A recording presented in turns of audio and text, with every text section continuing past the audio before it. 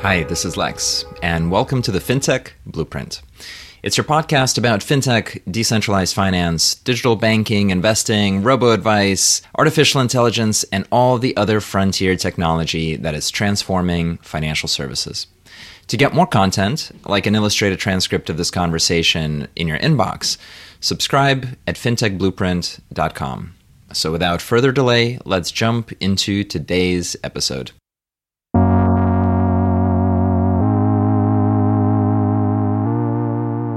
Hi, everybody, and welcome to today's conversation on the FinTech Blueprint. I'm really excited to have with us today Sam Bobley, who is the founder and CEO of Ocrolus. Ocrolus is an artificial intelligence company that's focused on document automation and underlies a number of very popular and large FinTech players. So I'm really excited to talk to Sam about how he built the company, about artificial intelligence, and the future of our industry. Sam, welcome to the conversation. Hey, Lex. Thanks so much for having me on. Excited to dive in. You had your founder experience quite early on in your career. How did you fall down that rabbit hole? Yeah, for sure. So I was fortunate in the sense that I grew up always knowing that I wanted to be an entrepreneur. My dad was a serial entrepreneur. He started a bunch of companies over the course of his career. Some were failures, some were successful. And from a very early age, I wanted to follow in his footsteps and, never really thought about going into corporate America. I was focused on getting into entrepreneurship from the early days. I jumped into Ocrolus right when I was 22 years old. I was bouncing various ideas when I was in high school and college, and I ended up founding Ocrolus when I was 22 years old. My co-founder was a buddy of mine from high school named John Gersey. And I was also, really lucky to have my dad and some of his former business partners helping us think about how to get a business off the ground and kind of, providing us a launching pad to build what ultimately became Ocrolus. Before we get into that substance, what kind of companies did your dad build that you saw growing up? Were they all different? Were they tech products? What can you tell us about what you learned there? Yeah, for sure. It was really a wide range of different industries. He was in the publishing business for many years. In the 1980s, he was producing Broadway plays. He invented a company called Video Mailbox On Demand, which was actually a Netflix predecessor that I wrote a blog post about once. It ended up not really getting super far along, but that's one of the big, misses that he always, reminisces on. And then when I was growing up, he was building a company called Phone Charge, which was a payments company that allowed users to pay their bills using a touch-tone telephone and then ultimately using online payments. So I was most interested in financial technology. That was the business that my dad was successful at when I was in middle school and high school. So again, watching my dad build and scale a fintech company gave me some interest to try to follow in his footsteps and do something in a similar space. This is going to be a slightly weird question. I wonder where we'll get. What did money mean to you growing up? Especially when you start seeing fintech businesses being built, or you kind of start getting some distance from, the day-to-day of your own budgeting to the handling of money for large numbers of people. There are some insights, I think, that can come out about it. So as you were getting your education and seeing this entrepreneurial experience around you, how did you think about money and the role that it plays, both in your life and in the economy? Interesting question. I don't think I've been asked this one before on a podcast. I think I joke that both environmentally and genetically, I had no choice but to be an entrepreneur. I feel like I'm wired that way, and my dad taught me from a young age to think that way. As you know, the entrepreneurial journey is filled with ups and downs, and that was my dad's life and what he, taught me about from a young age. He taught me to have a very high tolerance for risk. He was very transparent with me about financials from a young age. And in the early days of Phone Charge, it was very difficult times to try to make payroll and get the business off the ground. And then the mid and later stages of Phone Charge, there were very good times. My dad from a young age always taught me about gambling, how to play poker, how to play blackjack, how to play craps. And I just had this, I think, relationship with money where I felt like I could create ideas to build a lot of money, but also felt like that some of the volatility and the roller coaster was something that I was ready to sign up for. Fascinating. So there you are, ready to sign up for the roller coaster of risk. What was the environment like when you were founding the company? Like, how did you land on the problem and what was the context for the problem? For sure. So the context for the problem is we set out to build a solution to automate the long-term care Medicaid application process. My dad was telling myself and John Gersey about meetings he had with his elder law attorney. And the elder law attorney was complaining about having to review hundreds or thousands of pages of bank statements and other financial documents for every Medicaid application. When someone applies for Medicaid to enter a nursing home, they have to submit 60 months worth of financials to prove to the government that they should be eligible for these benefits. And the way it works historically is an elder law attorney collects the financial information, reviews the 60 months worth of data page by page, line by line, makes a determination, sends that to the government, and then someone on the government side reviews it again page by page, line by line to determine eligibility. When we first discovered this problem, we were shocked. Why in this day and age are well-paid attorneys and government employees reviewing financial documents page by page, line by line? So it really just started off as a research project. It was an interesting problem, trying to wrap our heads around why this problem existed. The first thing that we did was began to research OCR, optical character recognition, and other data capture type technologies to understand why the problem existed. Why can't machines read documents like bank statements and pay stubs and brokerage statements with a high degree of accuracy? So in our research, we found out that there were dozens of companies who built OCR technology, but all of them across the board struggled with two things. One was variation in format.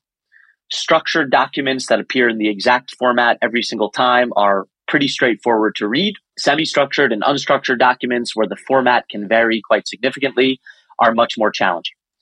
The second problem is image quality. Electronic documents are pretty straightforward to read. Scans and faxes and cell phone images and images with someone's thumb in the picture or a coffee stain are much more difficult to read. The result is varying formats and image quality meant that no OCR product on the market could read documents like bank statements and pay stubs with a very high degree of accuracy. And hence we saw an opportunity to jump in and create a new type of solution, which ultimately became Ocrolus. In 2014, which I think is when you founded the company, we didn't yet have very much kind of machine vision as part of the mainstream. I think even the error rate on machine vision being able to categorize like cats from dogs was still fairly high. And the processing that was necessary to do that with high fidelity wasn't quite there yet. So people were still kind of better than AI at doing these tasks. And the narratives were very much like AI is narrow, it's hard to teach, you need super specialized quants to solve any particular problem, and that's not going to be generalizable. At the same time, we're kind of like on the edge of things going much more mainstream. I remember also around that time, Google Photos released their, people tagging and object and pet tagging offering as part of Google Photos. So can you tell me about the state of image recognition broadly in that moment? And how did you have the confidence that this technology could improve to the level that you need, could work at scale, and could be commercial? Yeah, for sure. I think that was one of the things that made us so excited to jump in and build this company, is when we did our early tests of OCR and data capture products, we were surprised at how poor the results were. The results of reading a bank statement using OCR were so poor that, in fact, it didn't even make sense to OCR it in the first place. It was easier to just do the entire review manually, page by page, because the work involved in performing quality control on OCR was perhaps more onerous than just reviewing the document from scratch. So that was kind of the problem set that existed. And again, what we did well in the early days is we were very practical, and we had the realization that in order to achieve high enough accuracy for key high stakes financial decisions, humans were a requirement. One of the things that we stumbled upon in our research, which was pretty inspirational to us, was learning about Google's use of CAPTCHA tasks during the Google Books initiative. So Google used OCR to try to digitize millions of old books, menus, and magazines. But because of the problems that we're describing, they weren't able to read all of the text accurately. So what they did was quite brilliant. They took words that they couldn't read with a high degree of confidence, and they routed them to people like me and you, asking us to prove that we're not a robot and type in the CAPTCHA task. Little did we know we're helping Google, perform data verification on top of its OCR engine on old books, menus, and magazines. And Google used all sorts of interesting quality control techniques, like, for example, routing the same task to a statistically significant number of individuals, or using a control word where sometimes a CAPTCHA will have two words. One is a control, the other is a snippet from a 1930s New York Times article. Long story short, Google was able to digitize 30 million plus books, menus, and magazines with perfect accuracy.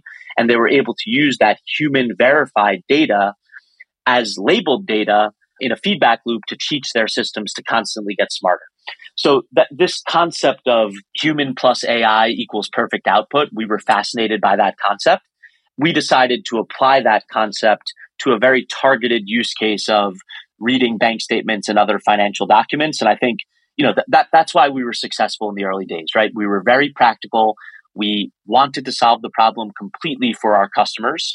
And while many other OCR companies were popping up trying to reinvent the wheel and compete directly with Google or Amazon or Microsoft or Abby or Kofax or any of these OCR companies that have been around forever, instead, what we said is, let's not reinvent the wheel. Let's build a data capture gateway, use the best available off-the-shelf technologies to get us the highest possible raw accuracy. And then let's layer in this unique human-in-the-loop workflow where as quickly as possible, we can validate OCR output and return perfect output to our customer every single time. And then over time, we'll figure out how to use that perfect output to drive more automation and continue adding more value to our customers. And I'm sure that state of the art has changed quite a bit over the last 9 years. I'm curious, in terms of your go-to-market, did that hypothesis around elder law, was that the right hypothesis, or did you find new pools of demand and new customers? For sure. So we've really focused on the lending space. That's been the biggest opportunity for Ocrolus. When we first launched the product for elder law attorneys, the beta version of the product, I was actually Ocrolus's first data verifier. So a document would come in, we'd use OCR to read some of the document. I would key in all the transactions, make sure it looked perfect, hit submit, and the elder law attorney would get back perfectly accurate data. And it was a truly magical experience for the elder law attorney who had tested other OCR products and then tested Ocrolus. It was like night and day, the accuracy that we could provide. And we knew that we had product market fit. And the challenge was to then figure out how to improve margin, how to improve turnaround time, and how to drive more automation. But just from a data accuracy perspective, we knew we had something special. So we launched to elder law attorneys, and we were adding dozens of elder law attorneys to the platform in the beta days. And these customers also became our first customers, our first paying customers in early 2016. In mid-2016, we were introduced to one of the largest non-bank small business lenders, a firm called Strategic Funding Source here in New York City, which since has rebranded to Capitus. And we met with the CEO and Chief Product Officer of Strategic Funding Source. We did a demo of our product, and they said, we've been looking for a product like this for years. This would really, really solve our pain point. So we, of course, tried to do some discovery and ask more about their business, and we found that they had dozens of people in their back office reviewing bank statements page by page, line by line. What Strategic Funding Source needed to make the product viable was two things. They needed faster turnaround times. Initially, we were guaranteeing 48 hours or less. The customer would get back perfect data. Small business lenders needed 4 hours or less. The second thing they needed was vertical specific analytics. So reading the bank statements was one part of the challenge. What a small business lender really needs is they need to look at bank transactions in order to understand what's the revenue of the business, what's the debt capacity, has the business taken a loan from a competitor, what do seasonal cash flows look like? So Strategic said to us, hey, if you can nail these two things, we will become your flagship customer in small business lending.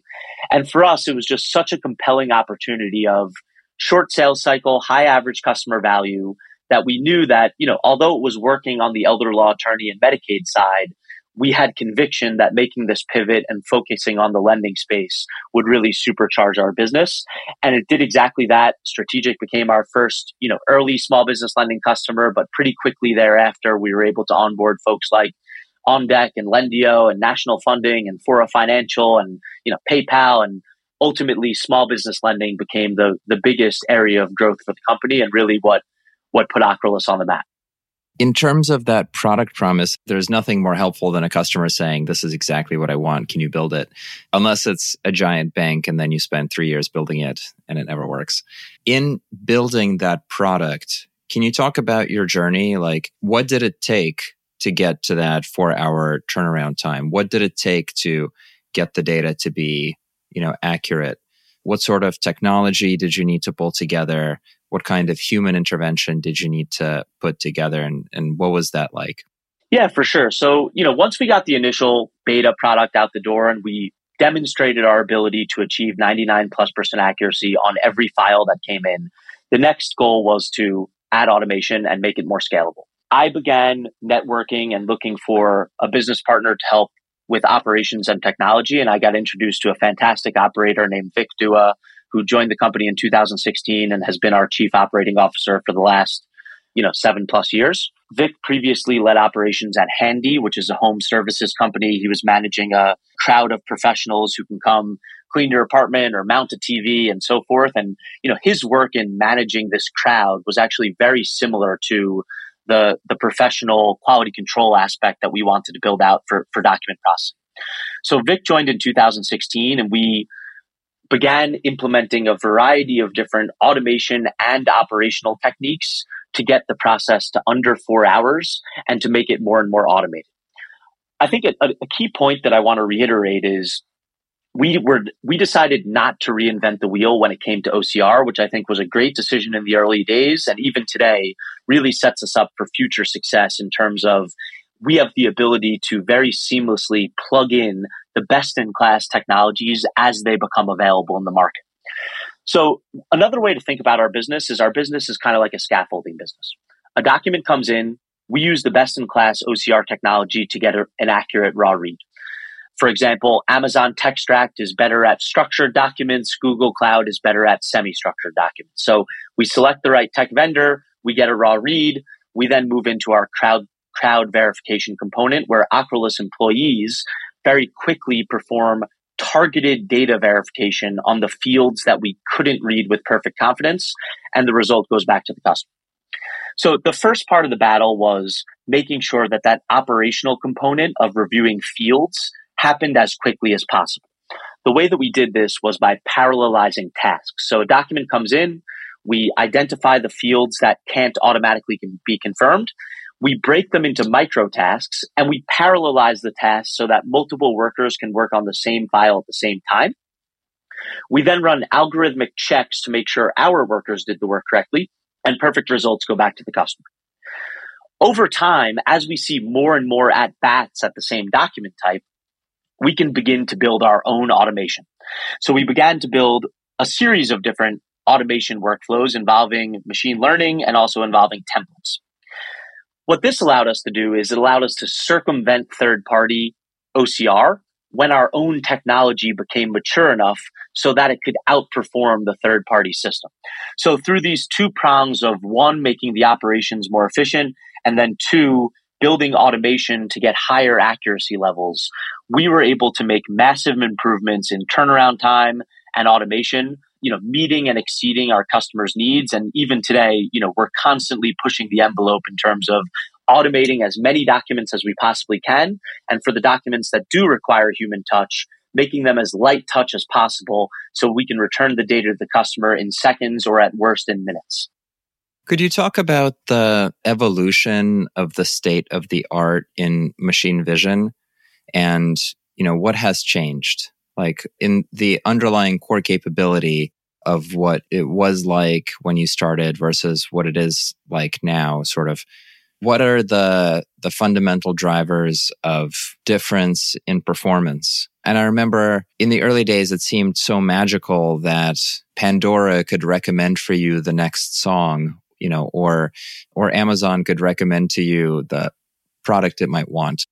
I think the biggest change has been improvement in ability to handle semi-structured and unstructured documents and also lower quality images. When we first started, it was really, really difficult for machines to deal with strange formats and poor quality images. Over time, a lot of companies have invested in things like, on the image quality side, pre-processing techniques to flatten images and auto rotate, techniques to read handwriting with a higher degree of accuracy. And then, of course, more recently, the rise in large language models has helped dramatically in terms of performance on semi-structured and unstructured documents. Again, I think the advantage for Ocrolus is we are set up from day one to plug in these technology upgrades and deliver that capability to our end customer. So most of that work over the years for us was done through our partnerships with Google and Amazon. As Google and Amazon launched enhancements to their OCR AI platforms, we were able to ingest those enhancements, build them into our workflows, and ultimately offer those enhancements to our customers. More recently, this year, we actually announced our integration with OpenAI. We were one of the early partners to integrate OpenAI GPT embeddings, which came out earlier this year, which again was just a tool to give us a lift on some of the semi-structured and unstructured character recognition. And I think, that is a promise that we will continue to deliver on for our customers. As the latest and greatest becomes available in OCR AI, it's very difficult for banks and lenders to integrate and stand up these technologies on their own. What Ocrolus can provide is A, a vehicle to deliver that capability seamlessly, but B, and importantly, a human-in-the-loop guardrail to protect against any possible hallucination or error. And that's what we found that banks and lenders want, right? They want the latest and greatest technologies, but they also want this compliance function to ensure that an AI, potentially making an error in reading a document isn't resulting in straight through processing for a high stakes loan decision. And I think our business model of fusing AI with human in the loop quality control really, really resonates with, the current rise in OCR AI capabilities. So from an industry perspective, you're leveraging what the big tech companies are able to generate at the edge of possible research. And then on the other side, you are essentially prepackaging or structuring the service in such a way that a lender would not be able to integrate or do themselves. It's an easy decision to work with you. Can I ask why the tech companies themselves don't reach further into the finance industry in this way? Why do they provide the raw OCR capabilities, but don't go and try to pitch to these companies directly that are your clients? For sure. I think that the key here is horizontal versus vertical. So most of the big OCR AI companies provide horizontal products that service use cases across many different industries, right? You can use AWS OCR for healthcare or insurance or wealth management or lending or, any use case under the sun. You can use the building blocks to get part of the way there. What we've done that has made us successful in lending is we've built very vertical specific solutions using the big tech components as building blocks. So I think there's a few different buckets to this, and it goes back to the original, conversation we had with our friends at Capitus and, help us build vertical specific analytics for the small business use case, right? So the few buckets are: one, human verification. High stakes decisions require perfectly accurate data. We don't settle for 89 or 91 or 93 or 95 or 97% accurate data. We do the human in the loop validation, reconciliation checks, and we ensure that we get to 99+% every single time. Second, we run fraud detection on the document. Fraud is a really, really big pain point for our lenders. We have built a technology that analyzes the metadata of a document to see if the document has been tampered or photoshopped or altered with. And we catch all sorts of crazy things. Borrowers changing their account holder information, adding extra zeros to their balances, hiding certain transactions, taking a 2018 statement and making it look like a 2023 statement. One stat there is about 6% of the applications that we see from our lending customers have some form of suspicious activity or fraud. And in some cases, we're helping a lender, literally stopping them from putting $50,000 out the door later that afternoon in a business loan because we've identified that the documents are fraudulent. The third piece is analytics. So in business lending, again, it's, calculating things like the revenue and seasonal cash flows of a business, which become inputs directly into the lender's scoring model. Over the years, we've also expanded into mortgage lending and consumer lending, including use cases in personal and auto and, various different pockets of lending. We offer similar capabilities on the consumer side. On the consumer side, the lenders are most interested in income calculations. So we synthesize information from bank statements and pay stubs and W-2s and other tax documents. We not only return the raw data, we also synthesize the data into income calculations that go directly into the lender's scoring model. And then the final piece is vertical specific integrations. So our data integrates directly into our customer's loan origination system in fields that used to be keyed in manually. So I think, a big reason why we've been successful is we don't completely change the workflow of our customer. We populate into existing workflows, but we just make the process significantly faster, more accurate, AI fraud detection built in, superior analytics built in, and having that delivery mechanism directly into a lender's system, has been very beneficial. So in summary, it's these 3 or 4 vertical specific enhancements, so to speak, that make it massively easier for a lender or a bank to integrate with Ocrolus versus trying to take the raw ingredients from AWS or OpenAI and then solving for all of these vertical specific pain points on top of that horizontal technology. That makes a lot of sense. And it sounds like you're not taking any structured data from your customers and returning it. You're taking the unstructured documents, reading them, and passing the data back. So here's kind of where it gets interesting, right? So that historically has been the focus of Ocrolus. We take the documents, whether it's electronic PDFs or images, we turn those documents into structured data, we layer on analytics, and we return it to our customers. What's happened over time is 2 interesting things. First, in small business lending, that's our biggest market, and I think it's safe to say that we are a market leader in small business lending. We service about 150 customers in the space. A majority of the leading players use Ocrolus to automate their underwriting engines, and we've built very robust cash flow analytics for the small business lending industry, where we really have had Ocrolus become a central part of the underwriting automation stack for large small business lenders. So what's happened over the years is small business lenders have actually started routing us Plaid data and other digital banking data to use Ocrolus as a normalization and standardization engine, right? They get some percentage of their flow in from bank statements and PDFs and some percentage of their flow in digitally. What's valuable to the lender is having one standardized set of analytics to assess the health of these small businesses, regardless of the source of data. So in small business, we've become an infrastructure layer where we standardize both document data and digital banking data into cash flow analytics that fuel small business lending decisions. On the consumer side, the inverse has happened. So on the consumer side, we're earlier in our journey in mortgage and consumer, and we see big opportunity there, but the consumer space is more complicated in the sense that folks who really want to do deeper scoring work on the consumer side have to become a credit reporting agency in order to provide data that enables these lending decisions. So on the consumer side, what's happened is actually the inverse. Plaid, for example, has white labeled Ocrolus into their income product. So Plaid has a product called Plaid Income.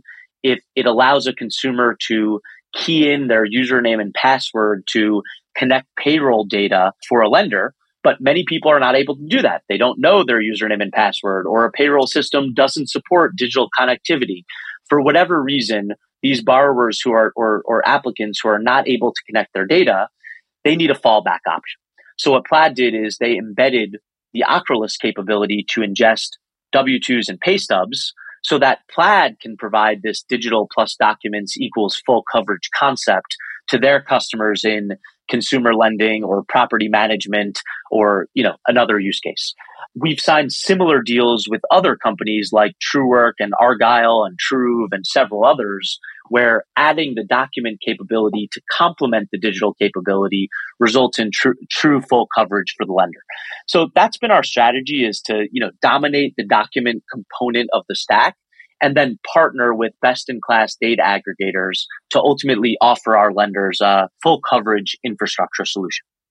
I can definitely see how that expands the product, and quite an interesting use case. Like, you couldn't make this up a priori, but when you have such a large population of different kinds of clients, I can see how you'd need all sorts of these capabilities. I wanted to ask you about integration and developers. And I know a lot of companies that are technology infrastructure companies, their go-to-market is to focus on the developer experience and making that as seamless as possible.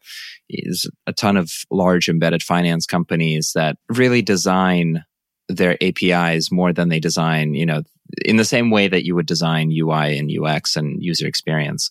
Can you talk about how you think about developers, and if there are any personas that you use, and then how do you create offerings that developers enjoy interacting with? Yeah, for sure. I think at Ocrolus, we've focused on parity for business users and developers. So we have different sets of customers. Some of our customers come in through developer experience, some come in through business user experience. We have two mechanisms, two ways that a customer can use Ocrolus. Customers can use our APIs, and they can also use our dashboard. And the two experiences were designed to work hand in hand. So I'll talk through a basic customer workflow, and then I'll circle back to talk more about developer experience. So starting with the customer workflow, a pizza store is applying for a small business loan. They go to ondeck.com to apply for that loan. They're asked to upload 3 months of bank statements. Right when they upload to OnDeck, our APIs sit right behind OnDeck's application portal. The documents are routed over to Ocrolus. They're analyzed. In the vast majority of cases, we're able to populate data instantly into OnDeck systems with all of these different things: fraud detection, analytics, and so forth, delivered directly into OnDeck's back office system. For the majority of applicants, OnDeck can make a decision right off the bat, right? They have the data and they can auto decision or take the data on their end and determine pricing and ultimately the underwriting decision. If we flag fraud or potential suspicious activity on the document, OnDeck is able to come into our dashboard, and they can have fraud analysts work with visualizations in our dashboard to perform a deeper analysis before moving forward with the decision. So, in that way, our API and our dashboard coexist and are meant to work collaboratively to help a customer get the best possible experience. From an API perspective, we try to take guidance from best-in-class companies like Plaid in terms of making our API experience as clean and as thoughtful as possible to streamline sales processes. We've built things like a self-service checkout where a user can begin using Ocrolus without ever talking to a sales representative on our team. And in some cases, that allows us to start with one small use case where a developer might find Ocrolus, begin tinkering around with our instant solutions or some of our newer stuff. And then ultimately over time, we can get in contact with that person and work on a bigger upsell. On the flip side, we also have an account-based marketing approach where we can talk to business leaders, demonstrate a nice, clean user interface where a business user without much training can get on board, can start using our dashboard, and can have more of a handheld experience where they're working with our SDRs or our account executives to get spoon-fed all of this information. So, our strategy has been a dual-pronged strategy. That has been an effective approach for us to target both developers and business users. And the strategy has paid off with a lot of growth, as you mentioned, and a leading market position.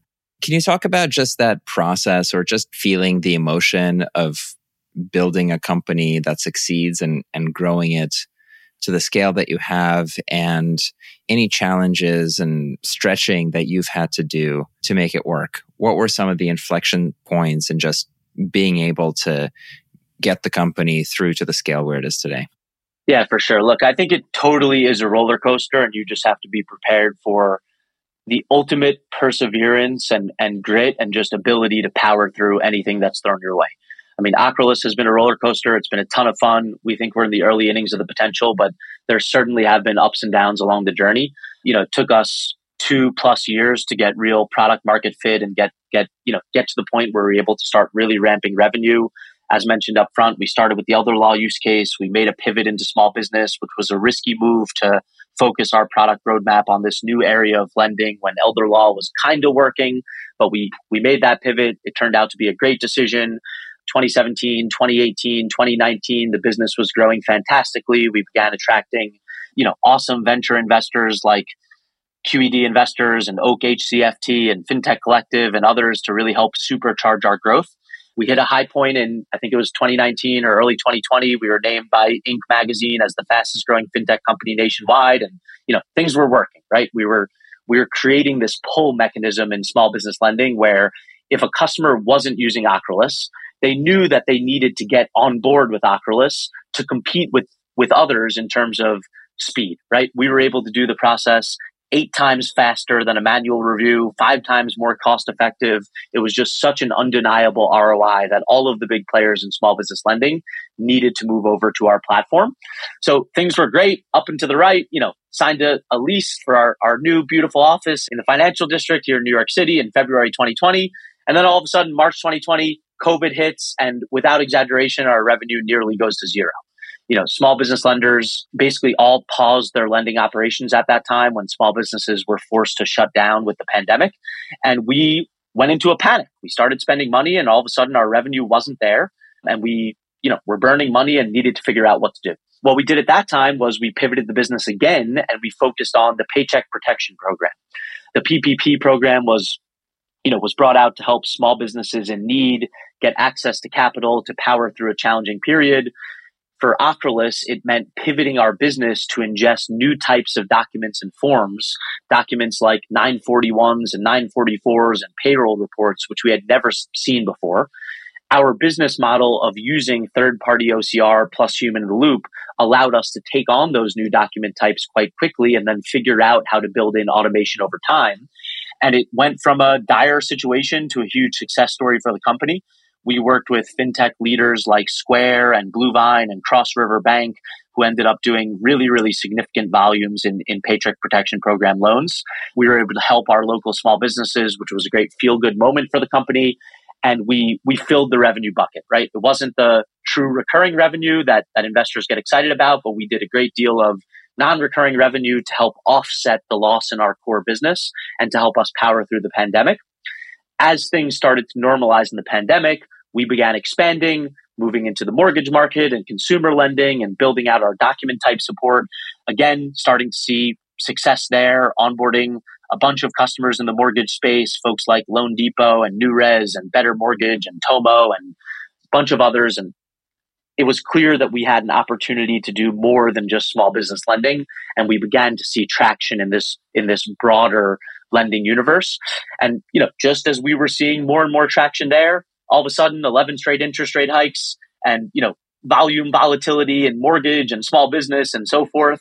And that is something that we're still working through today. So it continues to be a roller coaster. It's a fun ride along all of the ups and downs. And all things considered, we're thrilled about where we are. Looking back, doing this almost, a little over 9 years now, I can't believe how far the company has come. But what I'm most excited about is it truly feels like we're in the early innings of the potential to do more in existing verticals that we already service, and also to take the infrastructure that we've built and ultimately apply it to additional verticals that have a similar need for fast and accurate document review. What advice would you give other entrepreneurs who are going through that emotional roller coaster of my revenue went to zero? How did you deal with that set of emotions? How did you stabilize yourself? And then, for others, what lesson can they take in terms of being able to get through a moment like that? The biggest advantage of being a startup or growth stage company is that we can move fast. It's very difficult for a big company to change the direction of the ship. For a startup or a growth stage company, it may be painful internally to change direction, but when the market and customers dictate a change of direction, we have the ability to do that.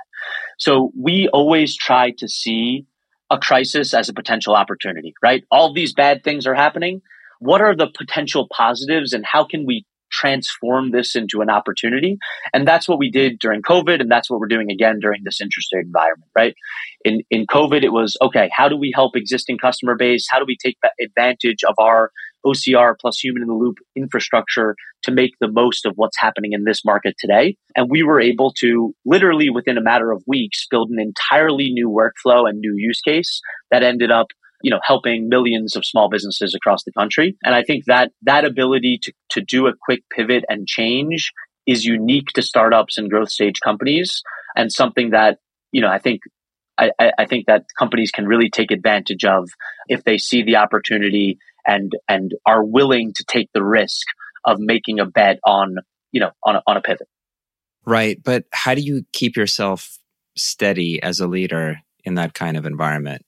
Lots of people might have opportunity ahead of them, but aren't able to survive in that because it's hard. What are some of your practices for figuring out how to move through adversity? I think one key point is leading with transparency. We share our financials with the full company on our all hands every single month. Our management team is deeply familiar with, all of the things that are going on in the business. And we try to just have open discussions about what's working well and what's not working well to get to conviction around the next business moves. I think also, focusing on the big picture, like I think in the case of COVID, like we did not view it as a pivot, a permanent pivot to the business. We viewed it as an adjustment to help us power through the economic times, but ultimately to help us stay the course and get to the big picture. So we have this big North Star that, everybody knows what we're skating towards and what we're trying to achieve in our core customer bases. And along the way, there are these events that come in that we have to adjust and adapt and react to. But I think, the challenge is striking the right balance between being transparent, focusing everyone on the big picture, but also having this open-mindedness to adjust based on the macro and based on what customers are telling us. Striking that balance is really challenging, but I think we've been able to do it well at Ocrolus here over the last couple of years. We are, of course, always staying attuned to what's happening on the market to keep refining and polishing our strategy for the go forward. For me, it's meditation and physical fitness are the ways that I deal with stress. I think it's very difficult to move through a moment that really kind of shocks the company. And I've had a number of experiences where I've had to implement restructuring or, like the funding wasn't there for the next quarter or the markets just collapsed, 60, 70, 80, 90%. And I think it is really important to have practices that you do for yourself that can get you through those moments, because then once you've kind of saved yourself, then you can be the transparent leader and step up to help other people and kind of provide that clarity. But I do think, startup founders in particular, it's a tough gig. Yeah, for sure. And I think to that end, like a few things that have been productive for me. One, first and foremost, I am in a tech founder peer group. One of our investors helped get this going. I think it was maybe 2018 when it started. And several New York City based tech founders got in a peer group, and we've met once a month together for the last, 5+ years and building our businesses. And it's just been really interesting to see how the different businesses have grown and matured over the years. And I've become super close friends with a bunch of the other founder CEOs in that group over the years. That support system has been critical to me. My business partner, Vic, and I both work with an executive coach who's kind of like an ultimate outlet for us for all of this challenging stuff, and also is somewhat of a marriage counselor between me and Vic, helping us, work out our own disagreements and things like that. And then to your point about, just unplugging and taking your mind off, like for me, it's I like to play sports. I play basketball once or twice a week. I play in a league here in New York City, which is a ton of fun. And then more recently, over the last couple of years, I've been getting really into pickleball. I played racket sports my whole life growing up. I was a big ping pong player. And then when pickleball popped up during the pandemic, my dad became totally obsessed with pickleball. He got me hooked on it. And now I, go home I go visit my parents in Long Island a bunch, especially during the summer. And pickleball is another great outlet to take your mind off work. Pickleball has made it all through the US, and I think it's starting to infest London as well. But we'll leave that for another time. To close us out, how do you think about the types of trends that are going to grow in the next few years in your space? Like, what is it around the corner that's exciting for you? that, yes, you want the company to focus on, but more broadly in the AI space, in the embedded finance space, and in digital lending, what are the kinds of things you're paying attention to? For sure. I mean, I think the biggest one is just the rise of large language models and the integration of new technologies by OpenAI and others into financial services. I think in other industries, there's a lower barrier to entry. There's more tolerance for risk and errors and, potential hallucinations, and the stakes aren't as big, right? I think in financial services, it will be really interesting to see how banks and lenders go about adopting these technologies. At Ocrolus, we see it as a huge opportunity for us to deliver these latest and greatest capabilities to our customers, but also to give them the peace of mind of this human quality control piece, ensuring that high stakes decisions are made with very accurate data. I think the second interesting trend that we see and that we, are involved in the lending space is the rise of cash flow based underwriting. I think there's been tremendous progress in cash flow based underwriting in the small business space. Most of the small business lenders are using cash flow data as the primary input to their underwriting workflows. I think on the consumer side, it's been more difficult to get there in terms of adoption. I know there are a lot of great companies building cash flow based underwriting, but the shift from credit to cash flow has been more gradual on the consumer side. At Ocrolus, we are firm believers that cash flow is the best predictor of financial health, and we're excited to help lenders and banks evolve underwriting practices and implement cash flow more closely into their scoring models. Fantastic. Sam, thank you so much for joining us today. If our audience wants to learn more about you or about Ocrolus, where should they go? Best place is ocrolus.com, and always feel free to shoot me an email at sbobley@ocrolus.com. Love talking about this stuff. Happy to connect. And Lex, really appreciate you having me on. My pleasure. Thanks so much. Thanks so much. Have a good one. Hi, everyone. That's it for this week's episode of the FinTech Blueprint. For more technical deep dives into all things FinTech and decentralized finance, check out fintechblueprint.com and grab a free subscription to the newsletter. This is Lex, and I'll see you next time.